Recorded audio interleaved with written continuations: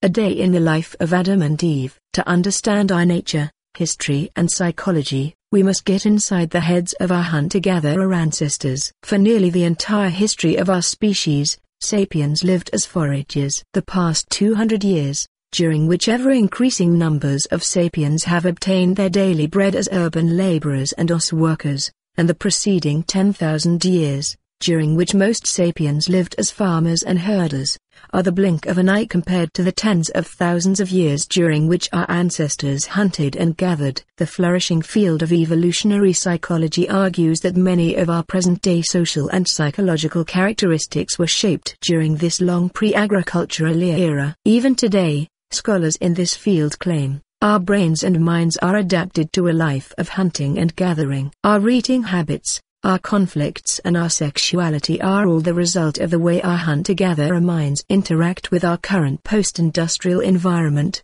with its megacities, aeroplanes, telephones and computers. This environment gives us more material resources and longer lives than those enjoyed by any previous generation, but it often makes us feel alienated, depressed and pressured. To understand why, evolutionary psychologists argue, we need to delve into the hunter-gatherer world that shaped us, the world that we subconsciously still inhabit. Why, for example, do people gorge on high-calorie food that is doing little good to their bodies? Today's societies are in the throes of a plague of obesity, which is rapidly spreading to developing countries. It's a puzzle why we binge on the sweetest and greasiest food we can find, until we consider the eating habits of our forager forebears. In the savannas and forests they inhabited, high-calorie sweets were extremely rare and food in general was in short supply. A typical forager 30,000 years ago had access to only one type of sweet food, ripe fruit. If a Stone Age woman came across a tree groaning with figs, the most sensible thing to do was to eat as many of them as she could on the spot, before the local baboon band picked the tree bare. The instinct to gorge on high-calorie food was hardwired into our genes. Today we may be living in high-rise apartments with overstuffed refrigerators, but our DNA still thinks we are in the savannah. That's what makes us spoon down an entire tub of Ben & Jerry's when we find one in the freezer and wash it down with a jumbo Coke. This gorging gene theory is widely accepted. Other theories are far more contentious. For example, some evolutionary psychologists argue that ancient foraging bands were not composed of nuclear families centered on monogamous couples. Rather, foragers lived in communes devoid of private property, monogamous relationships and even fatherhood. In such a band, a woman could have sex and form intimate bonds with several men and women simultaneously, and all the band's adults cooperated in parenting its children. Since no man knew definitively which of the children were his, men showed equal concern for all youngsters. Such a social structure is not an Aquarian utopia. It's well documented among animals, notably our closest relatives, the chimpanzees and bonobos. There are even a number of present-day human cultures in which collective fatherhood is practiced, as for example among the Bari Indians. According to the beliefs of such societies, a child is not born from the sperm of a single man, but from the accumulation of sperm in a woman's womb. A good mother will make a point of having sex with several different men, especially when she is pregnant, so that her child will enjoy the qualities and paternal care, not merely of the best hunter, but also of the best storyteller, the strongest warrior and the most considerate lover. If this sounds silly, bear in mind that before the development of modern embryological studies, people had no solid evidence that babies are always sired by a single father rather than by many. The proponents of this ancient commune theory argue that the frequent infidelities that characterize modern marriages, and the higher rates of divorce, not to mention the cornucopia of psychological complexes from which both children and adults suffer, all result from forcing humans to live in nuclear families and monogamous relationships that are incompatible with our biological software. Many scholars vehemently reject this theory, insisting that both monogamy and the forming of nuclear families are core human behaviors. Though ancient hunter-gatherer societies tended to be more communal and egalitarian than modern societies, these researchers argue, they were nevertheless comprised of separate cells, each containing a jealous couple and the children they held in common. This is why today monogamous relationships and nuclear families are the norm in the vast majority of cultures, why men and women tend to be very possessive of their partners and children, and why even in modern states such as North Korea and Syria political authority passes from father to son. In order to resolve this controversy and understand our sexuality, society and politics, we need to learn something about the living conditions of our ancestors, to examine how sapiens lived between the cognitive revolution of 70,000 years ago, and the start of the agricultural revolution about 12,000 years ago. Unfortunately, there are few certainties regarding the lives of our forager ancestors. The debate between the ancient commune and eternal monogamy schools is based on flimsy evidence. We obviously have no written records from the age of foragers, and the archaeological evidence consists mainly of fossilized bones and stone tools. Artifacts made of more perishable materials such as wood, bamboo or leather survive only under unique conditions. The common impression that pre-agricultural humans lived in an age of stone is a misconception based on this archaeological bias. The Stone Age should more accurately be called the Wood Age, because most of the tools used by ancient hunter-gatherers were made of wood. Any reconstruction of the lives of ancient hunter-gatherers from the surviving artifacts is extremely problematic. One of the most glaring differences between the ancient foragers and their agricultural and industrial descendants is that foragers had very few artifacts to begin with, and these played a comparatively modest role in their lives. Over the course of his or her life, a typical member of a modern ant society will own several million artifacts from cars and houses to disposable nappies and milk cartons. There's hardly an activity, a belief, or even an emotion that is not mediated by objects of our own devising. Our eating habits are mediated by a mind-boggling collection of such items, from spoons and glasses to genetic engineering labs and gigantic ocean-going ships. In play, we use a plethora of toys, from plastic cards to 100,000-seater stadiums. Our romantic and sexual relations are accoutred by rings, beds, nice clothes, sexy underwear, condoms, fashionable restaurants, cheap motels, airport lounges, wedding halls and catering companies. Religions bring the sacred into our lives with Gothic churches, Muslim mosques, Hindu ashrams, Torah scrolls, Tibetan prayer wheels, priestly cassocks, candles, incense, Christmas trees, matzah balls, tombstones and icons. We hardly notice how ubiquitous our stuff is until we have to move it to a new house. Foragers moved house every month,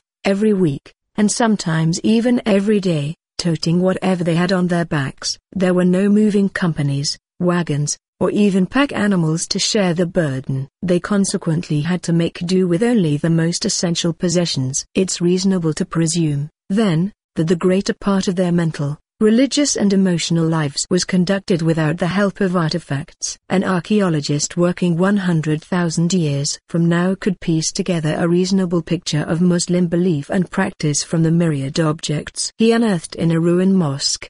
But we are largely at a loss in trying to comprehend the beliefs and rituals of ancient hunter-gatherers. It's much the same dilemma that a future historian would face if he had to depict the social world of 21st century teenagers solely on the basis of their surviving snail mail, since no records will remain of their phone conversations, emails, blogs and text messages. A reliance on artifacts will thus bias an account of ancient hunter-gatherer life. One way to remedy this is to look at modern forager societies.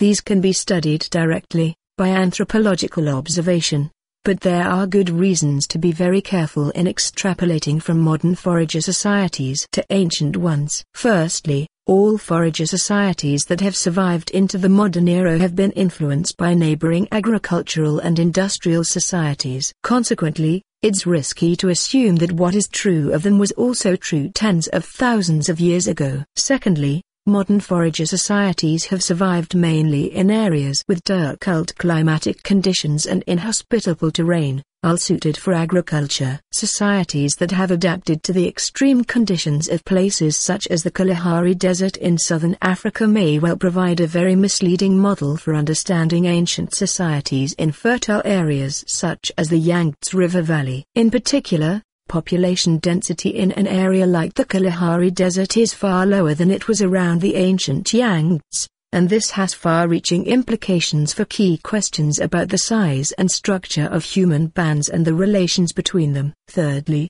the most notable characteristic of hunter-gatherer societies is how different they are one from the other. They differ not only from one part of the world to another but even in the same region. One good example is the huge variety the first European settlers found among the Aborigine peoples of Australia. Just before the British conquest, between 300,000 and 700,000 hunter-gatherers lived on the continent in 200 to 600 tribes, each of which was further divided into several bands.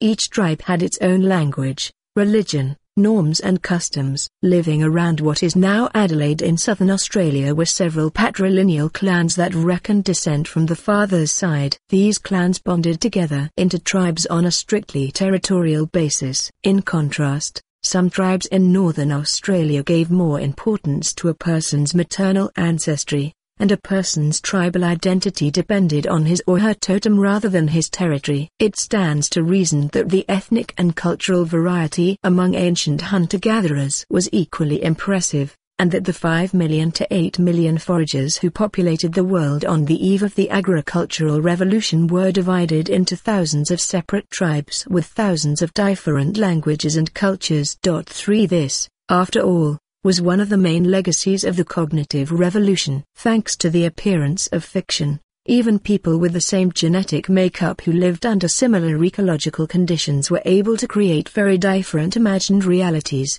which manifested themselves in different norms and values. For example, there's every reason to believe that a forager band that lived 30,000 years ago on the spot where Oxford University now stands would have spoken a different language from one living where Cambridge is now situated. One band might have been belligerent and the other peaceful. Perhaps the Cambridge band was communal while the one at Oxford was based on nuclear families. The Kent Aborigines might have spent long hours carving wooden statues of their guardian spirits, whereas the Oxonians may have worshipped through dance. The former perhaps believed in reincarnation, while the latter thought this was nonsense. In one society, homosexual relationships might have been accepted, while in the other they were taboo. In other words, while anthropological observations of modern foragers can help us understand some of the possibilities available to ancient foragers, the ancient horizon of possibilities was much broader, and most of it is hidden from our view. The heated debates about Homo sapiens' natural way of life miss the main point. Ever since the cognitive revolution, there hasn't been a single natural way of life for sapiens. There are only cultural choices, from among a bewildering palette of possibilities. The original affluent society. What generalizations can we make about life in the pre-agricultural world? Nevertheless, it seems safe to say that the vast majority of people lived in small bands numbering several dozen or at most several hundred individuals, and that all these individuals were humans. It is important to note this last point, because it is far from obvious. Most members of agricultural and industrial societies are domesticated animals. They are not equal to their masters, of course, but they are members all the same. Today, the society called New Zealand is composed of 4.5 million sapiens and 50 million sheep. There was just one exception to this general rule. The dog. The dog was the first animal domesticated by Homo sapiens, and this occurred before the agricultural revolution. Experts disagree about the exact date, but we have incontrovertible evidence of domesticated dogs from about 15,000 years ago. They may have joined the human pack thousands of years earlier. Dogs were used for hunting and fighting, and as an alarm system against wild beasts and human intruders. With the passing of generations, the two species co-evolved to communicate well with each other. Dogs that were most attentive to the needs and feelings of their human companions got extra care and food, and were more likely to survive. Simultaneously, dogs learned to manipulate people for their own needs. A 15,000-year bond has yielded a much deeper understanding and affection between humans and dogs than between humans and any other animal. For in some cases dead dogs were even buried ceremoniously, much like humans. Members of a band knew each other very intimately, and were surrounded throughout their lives by friends and relatives. Loneliness and privacy were rare. Neighboring bands probably competed for resources and even fought one another. But they also had friendly contacts.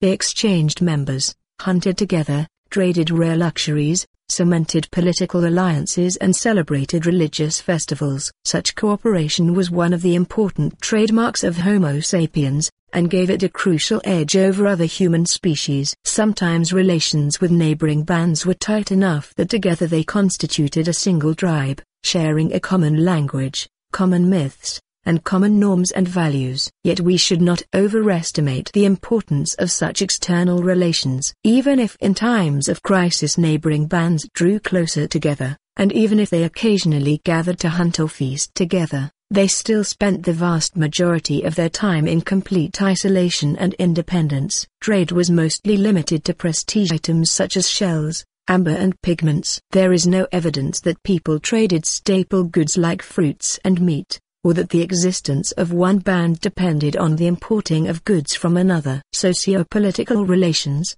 too, tended to be sporadic. The tribe did not serve as a permanent political framework, and even if it had seasonal meeting places, there were no permanent towns or institutions. The average person lived many months without seeing or hearing a human from outside of her own band, and she encountered throughout her life no more than a few hundred humans. The sapiens population was thinly spread over vast territories. Before the agricultural revolution, the human population of the entire planet was smaller than that of today's Cairo. 7. First pet. A 12,000-year-old tomb found in northern Israel. It contains the skeleton of a 50-year-old woman next to that of a puppy. Bottom left corner. The puppy was buried close to the woman's head. Her left hand is resting on the dog in a way that might indicate an emotional connection. There are, of course, other possible explanations. Perhaps, for example, the puppy was a gift to the gatekeeper of the next world. Most sapiens bands lived on the road, roaming from place to place in search of food. Their movements were influenced by the changing seasons, the annual migrations of animals and the growth cycles of plants. They usually traveled back and forth across the same home territory, an area of between several dozen and many hundreds of square kilometers. Occasionally, bands wandered outside their turf and explored new lands, whether due to natural calamities, violent conflicts, demographic pressures or the initiative of a charismatic leader. These wanderings were the engine of human worldwide expansion. If a forager band split once every 40 years and its splinter group migrated to a new territory 100 kilometers to the east, the distance from East Africa to China would have been covered in about 10,000 years. In some exceptional cases, when food sources were particularly rich, bands settled down in seasonal and even permanent camps. Techniques for drying, smoking and freezing food also made it possible to stay put for longer periods. Most importantly, alongside seas and rivers rich in seafood and waterfowl, humans set up permanent fishing villages, the first permanent settlements in history, long predating the agricultural revolution. Fishing villages might have appeared on the coasts of Indonesian islands as early as 45,000 years ago. These may have been the base from which Homo sapiens launched its first transoceanic enterprise, the invasion of Australia. In most habitats, sapiens bands fed themselves in an elastic and opportunistic fashion. They scrounged for termites, picked berries, dug for roots, stalked rabbits and hunted bison and mammoth. Notwithstanding the popular image of man the hunter, gathering was sapiens' main activity, and it provided most of their calories, as well as raw materials such as flint, wood and bamboo. Sapiens did not forage only for food and materials. They foraged for knowledge as well. To survive, they needed a detailed mental map of their territory. To maximize the urgency of their daily search for food, they required information about the growth patterns of each plant and the habits of each animal. They needed to know which foods were nourishing, which made you sick, and how to use others as cures. They needed to know the progress of the seasons and what warning signs preceded a thunderstorm or a dry spell. They studied every stream, every walnut tree, every bear cave, and every flintstone deposit in their vicinity. Each individual had to understand how to make a stone knife, how to mend a torn cloak, how to lay a rabbit trap, and how to face avalanches, snake bites or hungry lions. Mastery of each of these many skills required years of apprenticeship and practice. The average ancient forager could turn a flint stone into a spear point within minutes. When we try to imitate this feat, we usually fail miserably. Most of us lack expert knowledge of the flaking properties of flint and basalt and the fine motor skills needed to work them precisely. In other words, the average forager had wider, deeper and a more varied knowledge of her immediate surroundings than most of her modern descendants. Today, most people in industrial societies don't need to know much about the natural world in order to survive. What do you really need to know in order to get by as a computer engineer, an insurance agent, a history teacher or a factory worker? You need to know a lot about your own tiny field of expertise. But for the vast majority of life's necessities you rely blindly on the help of other experts, whose own knowledge is also limited to a tiny field of expertise. The human collective knows far more today than did the ancient bands. But at the individual level, ancient foragers were the most knowledgeable and skillful people in history. There is some evidence that the size of the average sapiens brain has actually decreased since the age of foraging. 5 Survival in that era required superb mental abilities from everyone. When agriculture and industry came along, people could increasingly rely on the skills of others for survival, and new niches for imbeciles were opened up. You could survive and pass your unremarkable genes to the next generation by working as a water carrier or an assembly line worker. Foragers mastered not only the surrounding world of animals, plants and objects, but also the internal world of their own bodies and senses. They listened to the slightest movement in the grass to learn whether a snake might be lurking there. They carefully observed the foliage of trees in order to discover fruits, beehives and bird nests. They moved with a minimum of effort and noise, and knew how to sit, walk and run in the most agile and efficient manner. Varied and constant use of their bodies made them as fit as marathon runners. They had physical dexterity that people today are unable to achieve even after years of practicing yoga or tai chi. The hunter-gatherer way of life differed significantly from region to region and from season to season. But on the whole, foragers seem to have enjoyed a more comfortable and rewarding lifestyle than most of the peasants, shepherds, laborers and office clerks who followed in their footsteps. While people in today's ant societies work an average of 40 to 45 hours a week, and people in the developing world work 60 and even 80 hours a week, hunter-gatherers living today in the most inhospitable of habitats such as the Kalahari Desert work on average for just 35 to 45 hours a week. They hunt only 1 day out of 3, and gathering takes up just 3 to 6 hours daily. In normal times, this is enough to feed the band. It may well be that ancient hunter-gatherers living in zones more fertile than the Kalahari spent even less time obtaining food and raw materials. On top of that, foragers enjoyed a lighter load of household chores. They had no dishes to wash, no carpets to vacuum, no floors to polish, no nappies to change and no bills to pay. The forager economy provided most people with more interesting lives than agriculture or industry do.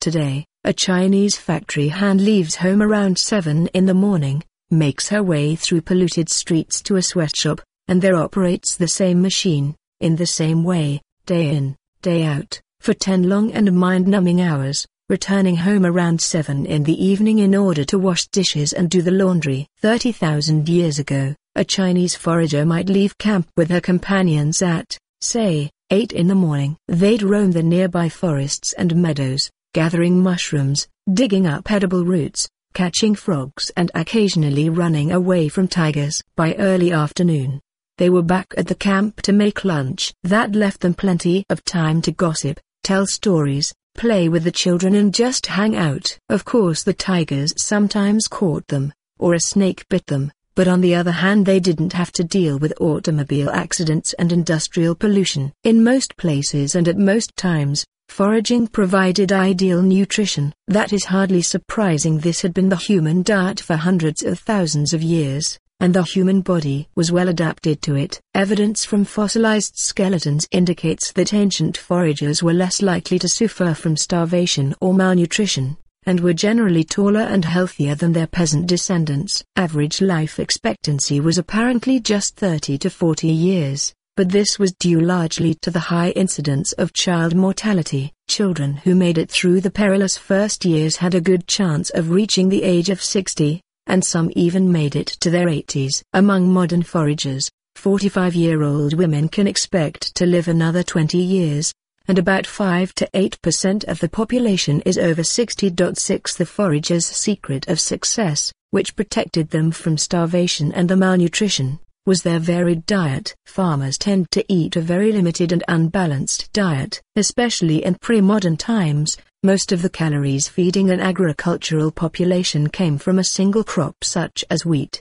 potatoes or rice that lacks some of the vitamins, minerals and other nutritional materials humans need. The typical peasant in traditional China ate rice for breakfast, rice for lunch, and rice for dinner. If she were lucky, she could expect to eat the same on the following day. By contrast, ancient foragers regularly ate dozens of different foodstuffs. The peasant's ancient ancestor, the forager, may have eaten berries and the mushrooms for breakfast, fruits, snails and turtle for lunch, and rabbit steak with wild onions for dinner. Tomorrow's menu might have been completely different. This variety ensured that the ancient foragers received all the necessary nutrients. Furthermore, by not being dependent on any single kind of food, they were less liable to suffer when one particular food source failed. Agricultural societies are ravaged by famine when drought, fire or earthquake devastates the annual rice or potato crop. Forager societies were hardly immune to natural disasters,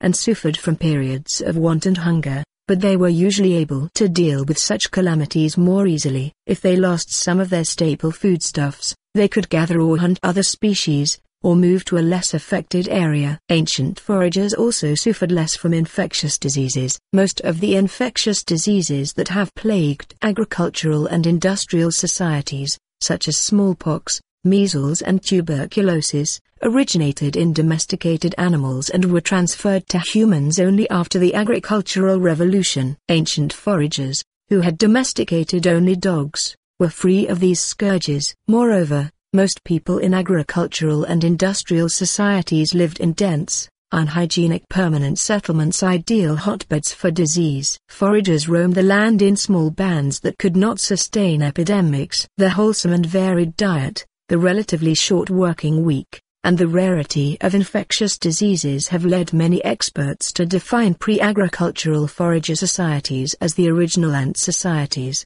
It would be a mistake, however, to idealize the lives of these ancients. Though they lived better lives than most people in agricultural and industrial societies, their world could still be harsh and unforgiving. Periods of want and hardship were not uncommon, child mortality was high, and an accident which would be minor today could easily become a death sentence. Most people probably enjoyed the close intimacy of the roaming band, but those unfortunates who incurred the hostility or mockery of their fellow band members probably suffered terribly. Modern foragers occasionally abandon and even kill old or disabled people who cannot keep up with the band. Unwanted babies and children may be slain, and there are even cases of religiously inspired human sacrifice. The Ache people, hunter-gatherers who lived in the jungles of Paraguay until the 1960s, offer a glimpse into the darker side of foraging. When a valued band member died, the Ache customarily killed a little girl and buried the two together. Anthropologists who interviewed the Ache recorded a case in which a band abandoned a middle-aged man who fell sick and was unable to keep up with the others. He was left under a tree. Vultures perched above him, expecting a hearty meal. But the man recuperated, and, walking briskly, he managed to rejoin the band. His body was covered with the bird's feces, so he was henceforth nicknamed Vulture Droppings. When an old Ache woman became a burden to the rest of the band, one of the younger men would sneak behind her and kill her with an axe blow to the head. An Ache man told the inquisitive anthropologists stories of his prime years in the jungle. I customarily killed old women. I used to kill my aunts. The women were afraid of me. Now, here with the whites, I have become weak.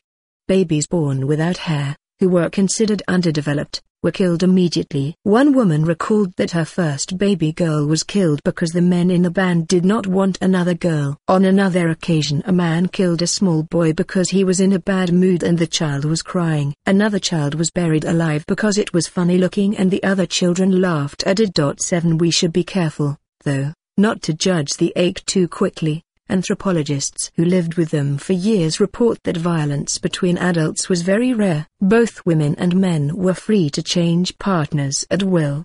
They smiled and laughed constantly, had no leadership hierarchy, and generally shunned domineering people. They were extremely generous with their few possessions, and were not obsessed with success or wealth. The things they valued most in life were good social interactions and high-quality friendships. 8 They viewed the killing of children, sick people and the elderly as many people today view abortion and euthanasia. It should also be noted that the ache were hunted and killed without mercy by Paraguayan farmers. The need to evade their enemies probably caused the ache to adopt an exceptionally harsh attitude towards anyone who might become a liability to the band. The truth is that ache society, like every human society, was very complex. We should beware of demonizing or idealizing it on the basis of a superficial acquaintance. The ache were neither angels nor fiends. They were humans. So, too, were the ancient hunter-gatherers, talking ghosts. What can we say about the spiritual and mental life of the ancient hunter-gatherers? The basics of the forager economy can be reconstructed with some confidence based on quantifiable and objective factors. For example, we can calculate how many calories per day a person needed in order to survive, how many calories were obtained from a kilogram of walnuts, and how many walnuts could be gathered from a square kilometer of forest. With this data, we can make an educated guess about the relative importance of walnuts in their diet. But did they consider walnuts a delicacy or a humdrum staple? Did they believe that walnut trees were inhabited by spirits?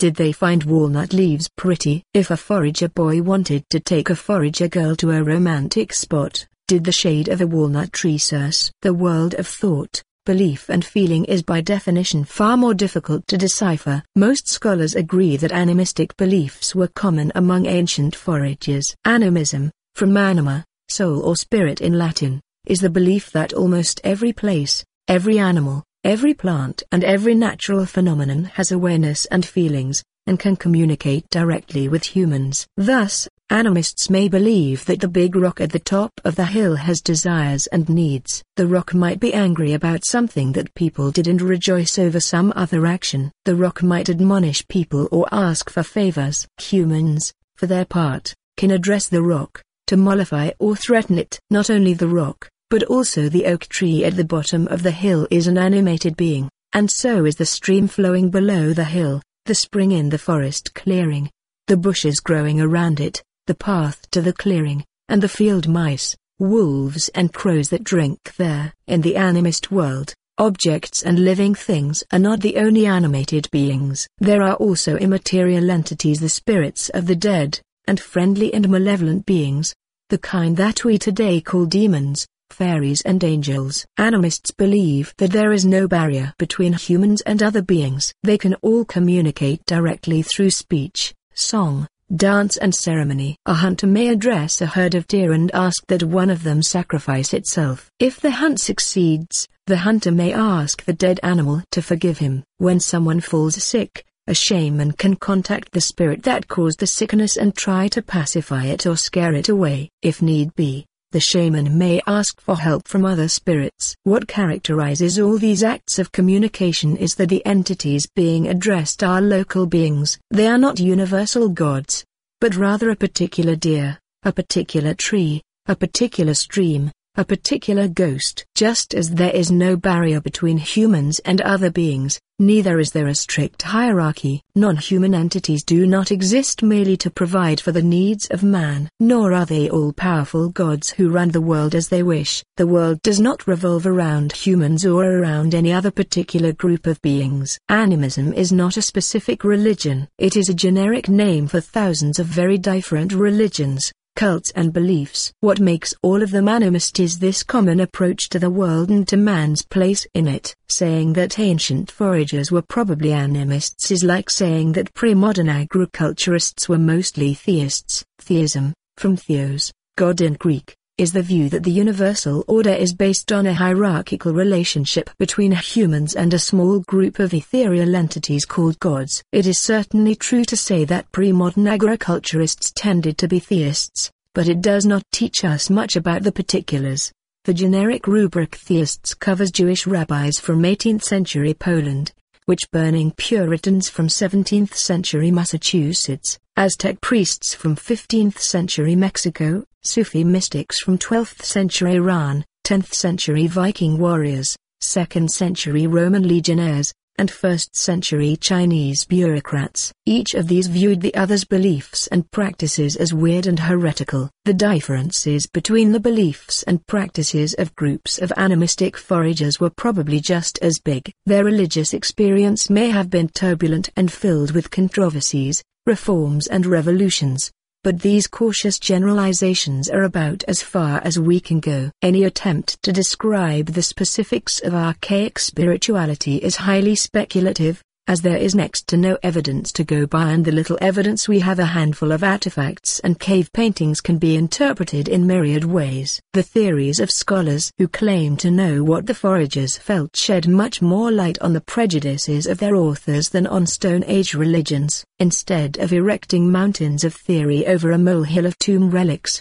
cave paintings and bone statuettes, it is better to be frank and admit that we have only the haziest notions about the religions of ancient foragers. We assume that they were animists, but that's not very informative. We don't know which spirits they prayed to, which festivals they celebrated, or which taboos they observed. Most importantly, we don't know what stories they told. It's one of the biggest holes in our understanding of human history. The socio-political world of the foragers is another area about which we know next to nothing. As explained above, scholars cannot even agree on the basics, such as the existence of private property, nuclear families and monogamous relationships. It's likely that different bands had different structures. Some may have been as hierarchical, tense and violent as the nastiest chimpanzee group, while others were as laid back, peaceful and lascivious as a bunch of bonobos. A painting from Lascaux Cave,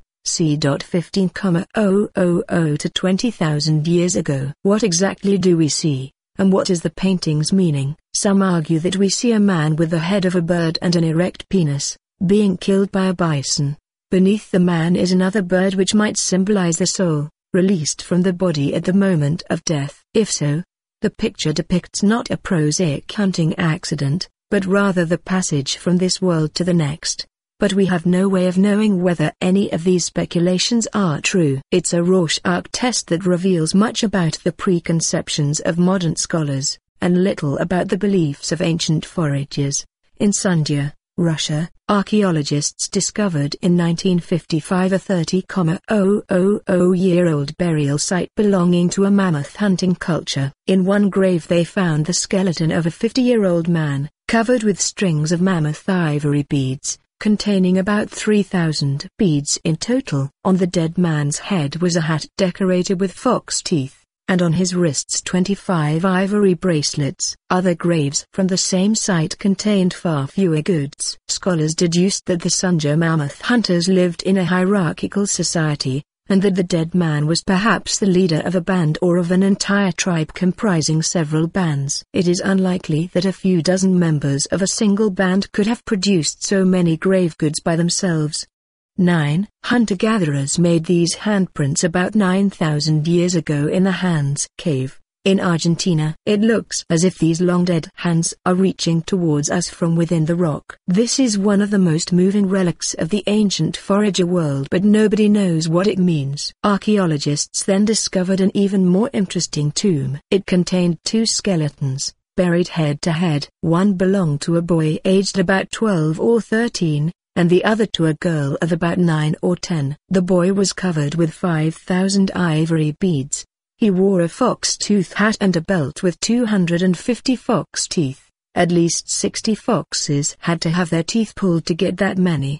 The girl was adorned with 5,250 ivory beads. Both children were surrounded by statuettes and various ivory objects. A skilled craftsman, or craftswoman, probably needed about 45 minutes to prepare a single ivory bead. In other words, fashioning the 10,000 ivory beads that covered the two children, not to mention the other objects, required some 7,500 hours of delicate work, well over 3 years of labor by an experienced artisan. It is highly unlikely that at such a young age the Sanja children had proved themselves as leaders or mammoth hunters. Only cultural beliefs can explain why they received such an extravagant burial. One theory is that they owed their rank to their parents. Perhaps they were the children of the leader, in a culture that believed in either family charisma or strict rules of succession. According to a second theory, the children had been identified at birth as the incarnations of some long-dead spirits. A third theory argues that the children's burial reflects the way they died rather than their status in life. They were ritually sacrificed, perhaps as part of the burial rites of the leader, and then entombed with pomp and circumstance.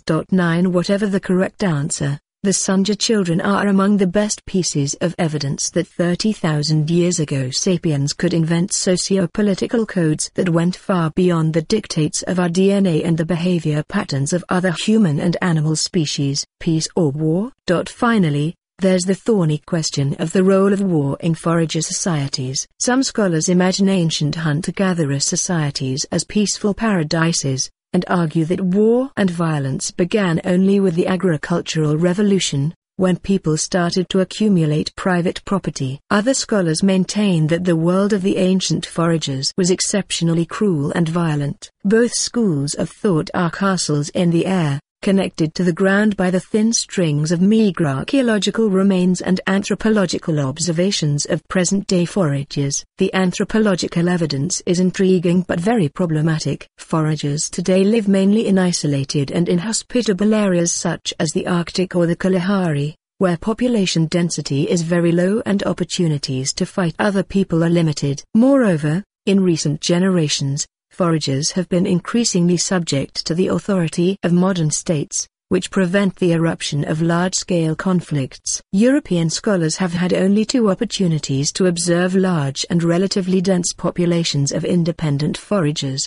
in northwestern North America in the 19th century, and in northern Australia during the 19th and early 20th centuries. Both Amerindian and Aboriginal Australian cultures witnessed frequent armed conflicts. It is debatable, however, whether this represents a timeless condition or the impact of European imperialism.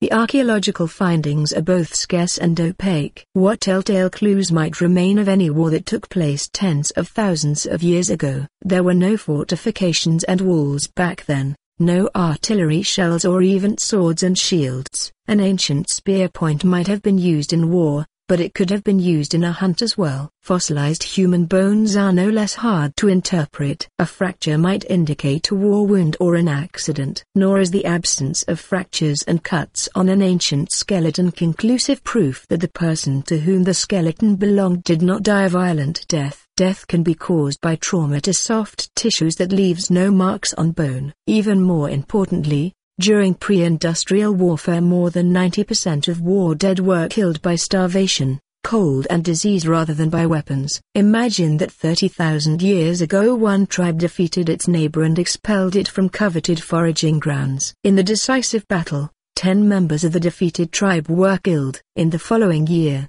another 100 members of the losing tribe died from starvation, cold and disease. Archaeologists who come across these no skeletons may too easily conclude that most fell victim to some natural disaster. How would we be able to tell that they were all victims of a merciless war? Duly warned, we can now turn to the archaeological findings. In Portugal, a survey was made of 400 skeletons from the period immediately predating the agricultural revolution. Only 2 skeletons showed clear marks of violence. A similar survey of 400 skeletons from the same period in Israel discovered a single crack in a single skull that could be attributed to human violence. A third survey of 400 skeletons from various pre-agricultural sites in the Danube Valley found evidence of violence on 18 skeletons. 18 out of 400 may not sound like a lot, but it's actually a very high percentage. If all 18 indeed died violently, it means that about 4.5% of deaths in the ancient Danube Valley were caused by human violence. Today, the global average is only 1.5%, taking war and crime together. During the 20th century, only 5% of human deaths resulted from human violence, and this in a century that saw the bloodiest wars and the most massive genocides in history. If this revelation is typical, the ancient Danube Valley was as violent as the 20th century. The depressing findings from the Danube Valley are supported by a string of equally depressing findings from other areas. At Jebel Sahaba in Sudan, a 12,000-year-old cemetery containing 59 skeletons was discovered. Arrowheads and spear points were found embedded in or lying near the bones of 24 skeletons. 40% of the find. The skeleton of one woman revealed 12 injuries. In Ofnat Cave in Bavaria, archaeologists discovered the remains of 38 foragers, mainly women and children, who had been thrown into 2 burial pits. Half the skeletons, including those of children and babies, bore clear signs of damage by human weapons such as clubs and knives. The few skeletons belonging to mature males bore the worst marks of violence. In all probability, an entire forager band was massacred at Ofnat, which better represents the world of the ancient foragers, the peaceful skeletons from Israel and Portugal, or the abattoirs of Jebel Sahaba and Ofnat. The answer is neither. Just as foragers exhibited a wide array of religions and social structures, so, too, did they probably demonstrate a variety of violence rates. While some areas and some periods of time may have enjoyed peace and tranquility, others were riven by ferocious conflicts. Tend the curtain of silence. If the larger picture of ancient forager life is hard to reconstruct, particular events are largely irretrievable. When a sapiens band first entered a valley inhabited by Neanderthals, the following years might have witnessed a breathtaking historical drama. Unfortunately, nothing would have survived from such an encounter except, at best, a few fossilized bones and a handful of stone tools that remain mute under the most intense scholarly inquisitions. We may extract from them information about human anatomy, human technology, human diet, and perhaps even human social structure, but they reveal nothing about the political alliance forged between neighboring sapiens bands, about the spirits of the dead that blessed this alliance, or about the ivory beads secretly given to the local witch doctor in order to secure the blessing of the spirits. This curtain of silence shrouds tens of thousands of years of history. These long millennia may well have witnessed wars and revolutions,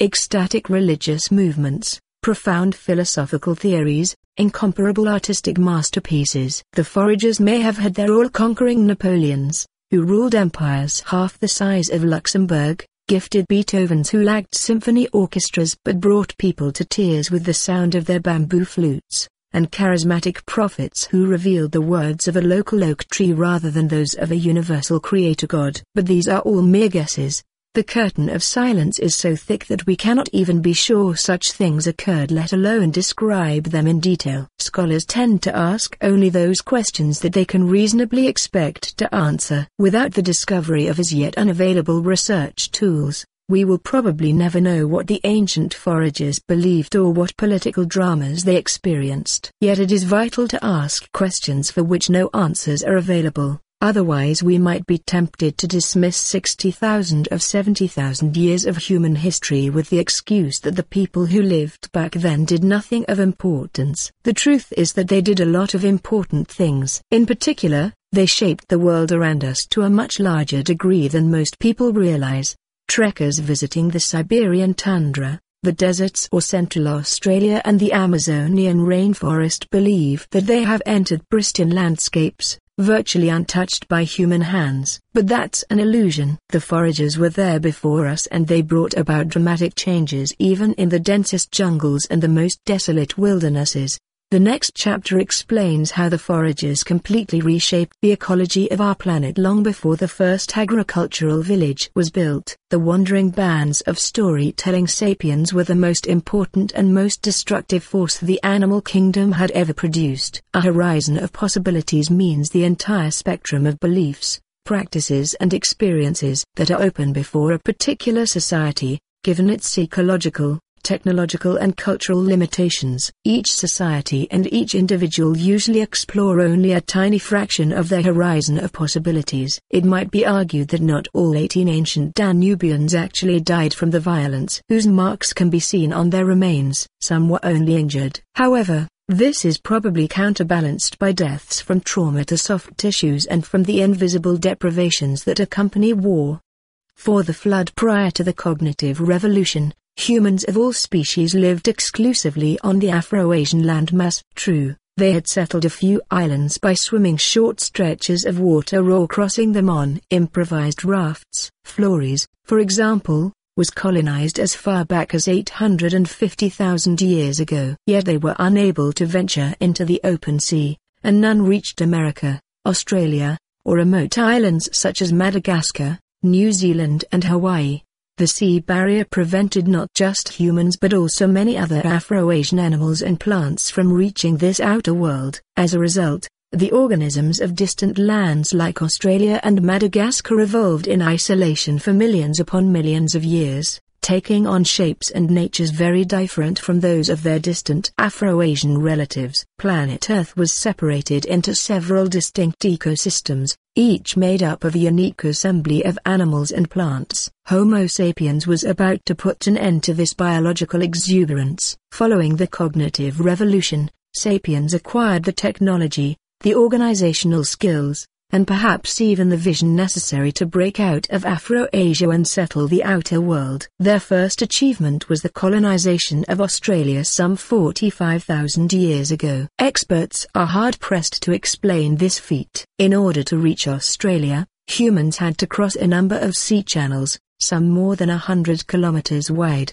and upon arrival they had to adapt nearly overnight to a completely new ecosystem.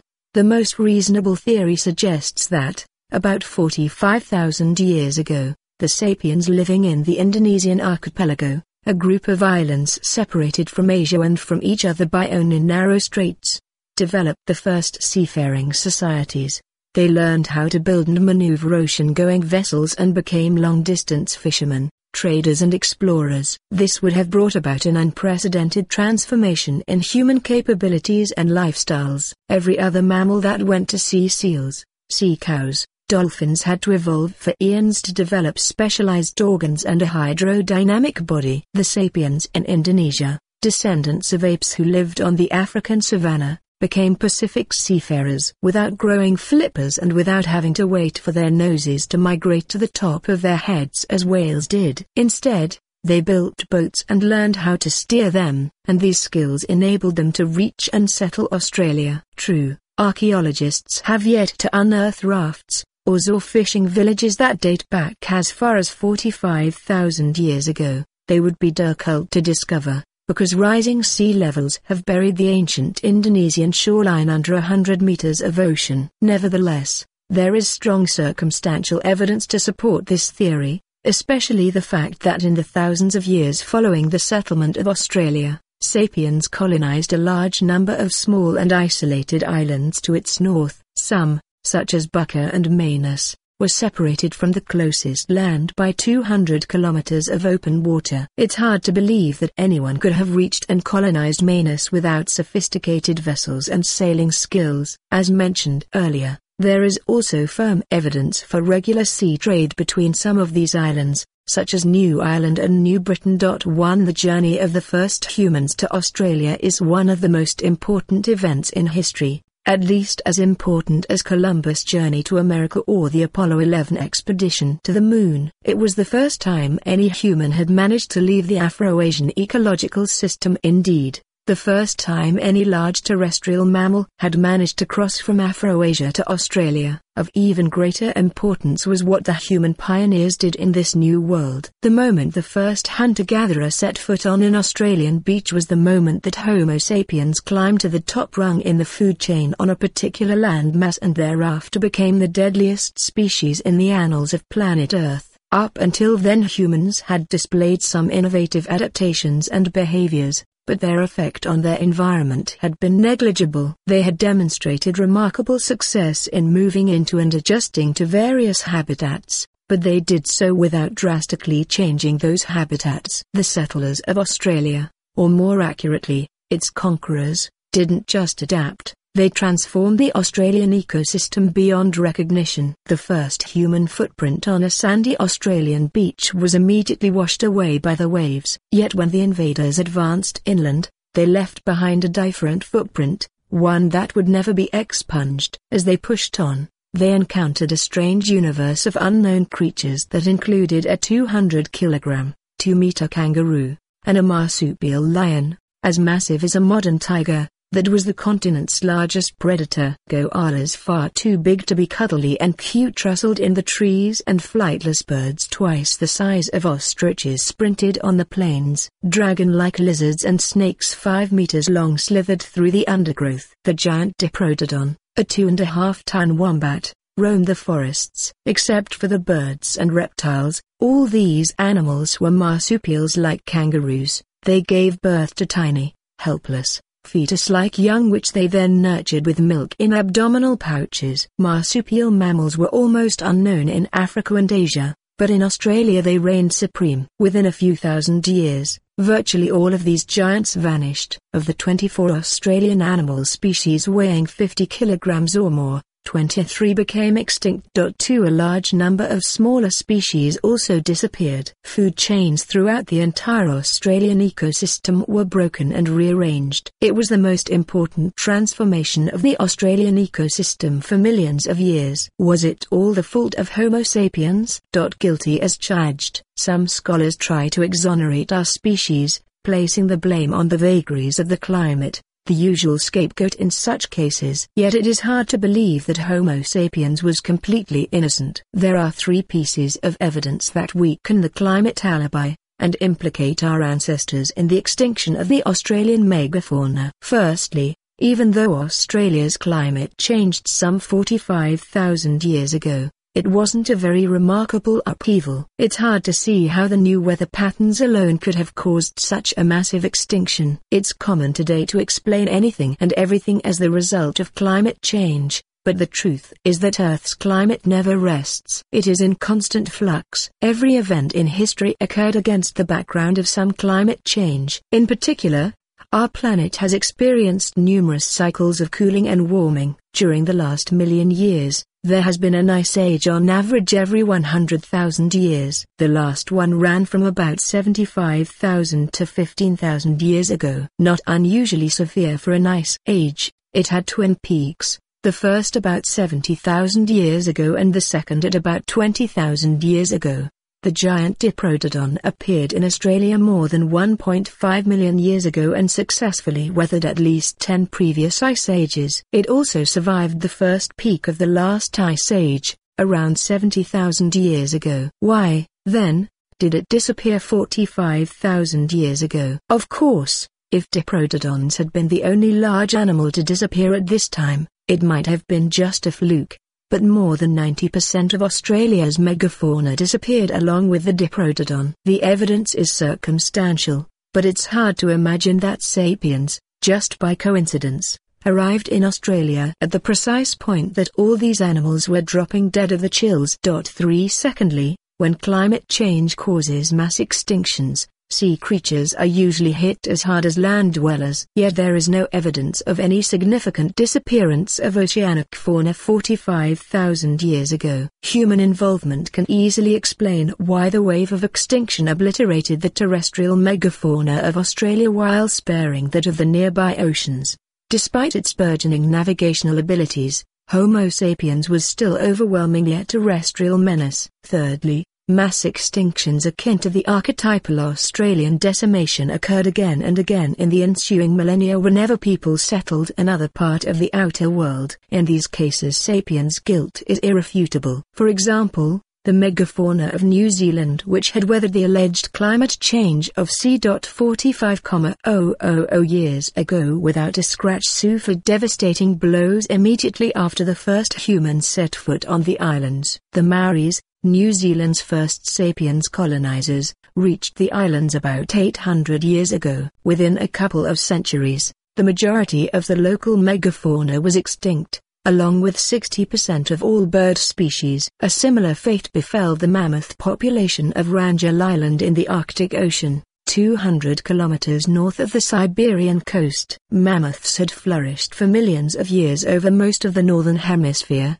But as Homo sapiens spread first over Eurasia and then over North America, the mammoths retreated. By 10,000 years ago there was not a single mammoth to be found in the world, except on a few remote Arctic islands, most conspicuously Wrangell. The mammoths of Wrangell continued to prosper for a few more millennia, then suddenly disappeared about 4,000 years ago, just when the first humans reached the island. Were the Australian extinction an isolated event, we could grant humans the benefit of the doubt. But the historical record makes Homo sapiens look like an ecological serial killer. All the settlers of Australia had at their disposal was Stone Age technology. How could they cause an ecological disaster? There are three explanations that mesh quite nicely. Large animals, the primary victims of the Australian extinction, breed slowly. Pregnancy is long. Offspring per pregnancy are few, and there are long breaks between pregnancies. Consequently, if humans cut down even one diprotodon every few months,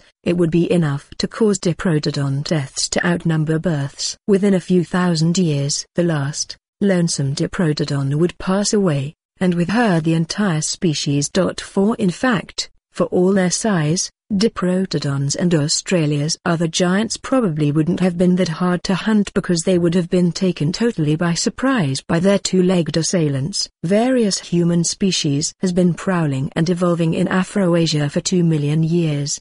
They slowly honed their hunting skills, and began going after large animals around 400,000 years ago. The big beasts of Africa and Asia learned to avoid humans. So when the new mega-predator Homo sapiens appeared on the Afro-Asian scene, the large animals already knew to keep their distance from creatures that looked like it. In contrast, the Australian giants had no time to learn to run away. Humans don't come across as particularly dangerous. They don't have long, sharp teeth or muscular, lithe bodies. So when a diprotodon, the largest marsupial ever to walk the earth, set eyes for the first time on this frail-looking ape, he gave it one glance and then went back to chewing leaves. These animals have to evolve a fear of humankind, but before they could do so they were gone. The second explanation is that by the time sapiens reached Australia, they had already mastered fire agriculture. Faced with an alien and threatening environment,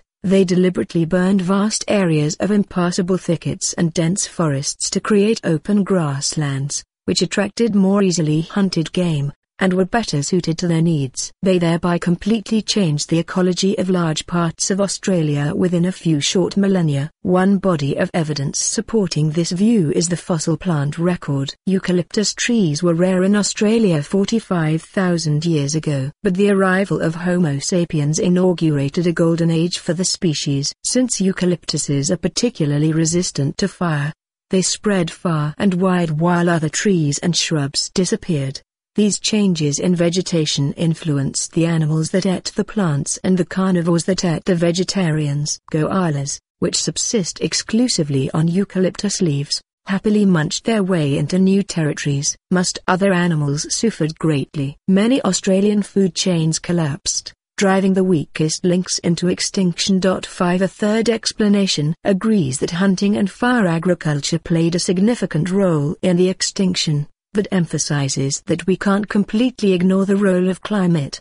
The climate changes that beset Australia about 45,000 years ago destabilized the ecosystem and made it particularly vulnerable. Under normal circumstances the system would probably have recuperated, as had happened many times previously. However, humans appeared on the stage at just this critical juncture and pushed the brittle ecosystem into the abyss. The combination of climate change and human hunting is particularly devastating for large animals, since it attacks them from different angles. It is hard to find a good survival strategy that will work simultaneously against multiple threats. Without further evidence, there's no way of deciding between the three scenarios. But there are certainly good reasons to believe that if Homo sapiens had never gone down under, it would still be home to marsupial lions, diprotodons and giant kangaroos. The end of sloth.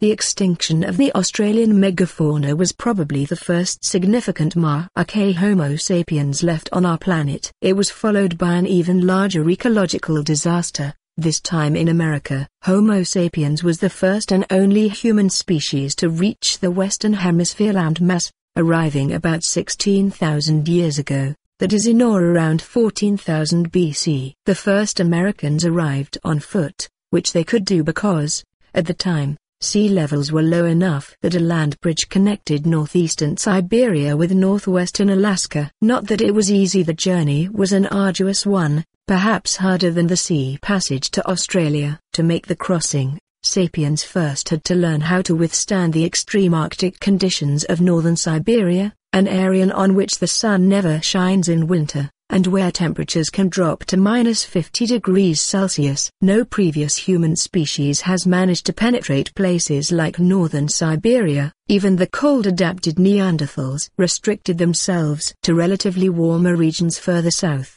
But Homo sapiens, whose body was adapted to living in the African savanna rather than in the lands of snow and ice, devised ingenious solutions. When roaming bands of sapiens foragers migrated into colder climates, they learned to make snowshoes and effective thermal clothing composed of layers of furs and skins, sewn together tightly with the help of needles. They developed new weapons and sophisticated hunting techniques that enabled them to track and kill mammoths and the other big game of the far north. As their thermal clothing and hunting techniques improved, sapiens dared to venture deeper and deeper into the frozen regions. And as they moved north, their clothes, hunting strategies and other survival skills continued to improve. But why did they bother? Why banish oneself to Siberia by choice? Perhaps some bands were driven north by wars, demographic pressures or natural disasters. Others might have been lured northwards by more positive reasons,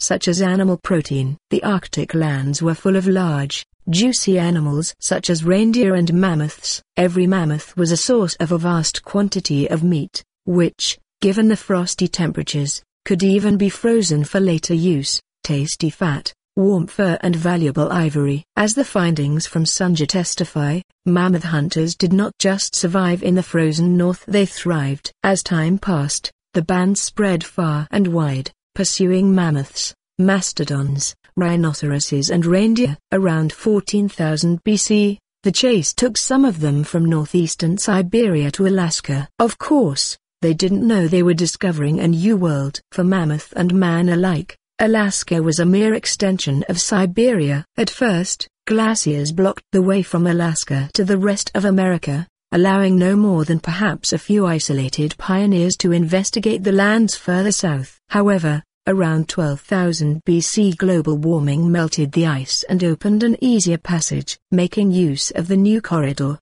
people moved south en masse, spreading over the entire continent. Though originally adapted to hunting large game in the Arctic, they soon adjusted to an amazing variety of climates and ecosystems.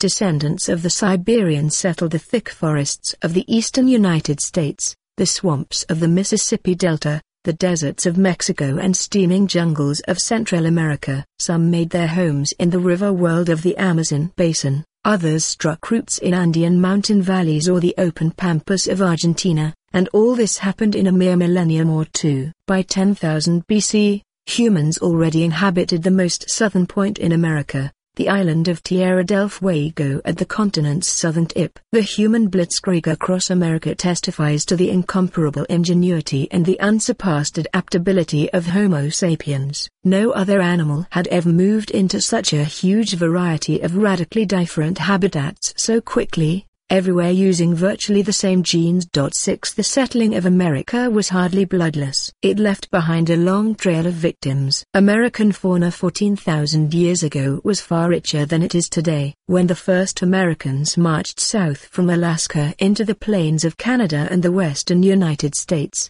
they encountered mammoths and mastodons, rodents the size of bears, herds of horses and camels, oversized lions and dozens of large species the likes of which are completely unknown today, among them fearsome saber-toothed cats and giant ground sloths that weighed up to 8 tons and reached a height of 6 meters. South America hosted an even more exotic menagerie of large mammals, reptiles and birds. The Americas were a great laboratory of evolutionary experimentation, a place where animals and plants unknown in Africa and Asia had evolved and thrived.